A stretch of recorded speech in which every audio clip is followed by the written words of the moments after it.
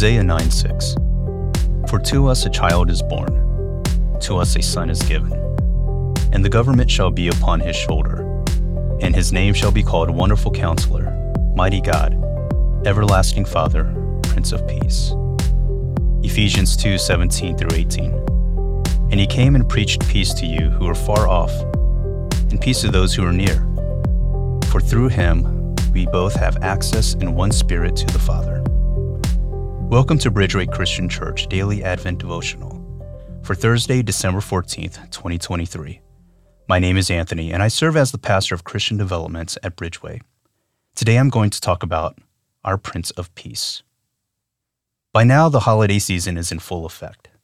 Holiday songs, movies, parties, programs, parades, traditions, sales, presents, wish lists, travel plans, dinners, trees, treats, decorations, preparations, expectations. So much ado, so little time.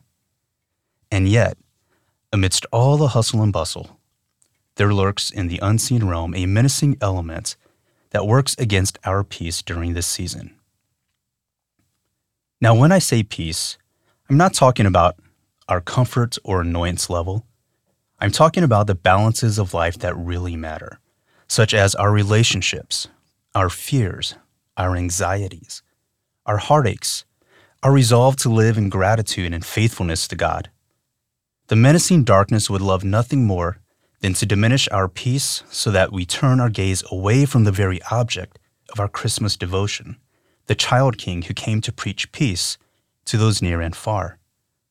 The menacing darkness I'm referring to are the spiritual realities that would celebrate darkness rather than light. Earlier in Ephesians 2:2, the Apostle Paul refers to the prince of the power of the air. This language of prince speaks of authority. The prince of the power of the air exercises authority over humanity.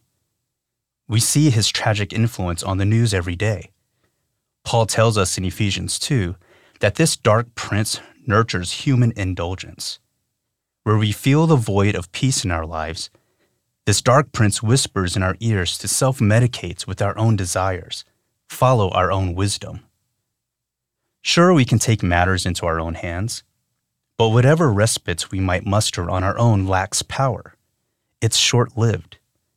Real peace, deep peace, peace that has staying power, peace that surpasses rationality, can only ever be sourced outside ourselves.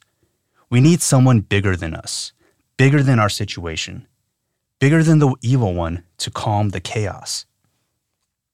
I find it quite interesting, and even more comforting, that Paul uses the language of prince to refer to the evil one.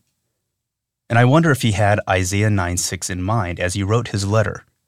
You see, to someone like Isaiah or Paul, the best kingship calms the chaos. It was a virtue of kingship in the ancient world. Isaiah 9:6 speaks of a coming heir to the Davidic throne. This heir will exercise authority. His kingship will be marked by wisdom, by concern for the fatherless, by strength, and by shalom, peace. Jesus is this Davidic heir. Jesus is the King of Kings. And what's more, Paul says in Ephesians 2:14 that Jesus himself is our peace. Nothing in our lives can ever outmatch our Prince of Peace. When we talk about Jesus being our peace and conquering chaos, I can't help but think about those nexus events, life-changing moments in the disciples' lives when Jesus walks on water and calms the storm. In the biblical world, chaos was symbolized by the tossing seas and imagined as sea creatures like Leviathan. Chaos was only subdued by a deity of supreme might, and this conquering deity would then be honored with kingship. This is the symbolic theological backdrop that the disciples grew up with as first-century Aramaic-speaking Jews.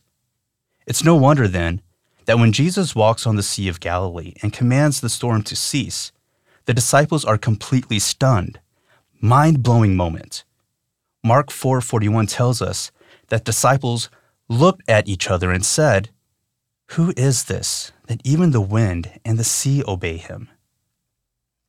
My prayer for us this season is that we will live with a profound assurance that no matter what comes our way, we can rest in the mighty hands of our Prince of Peace. Heavenly Father, thank you for sending your Son, Jesus Christ, to be our Prince of Peace. Wherever chaos lurks, help us to keep our eyes set on Christ.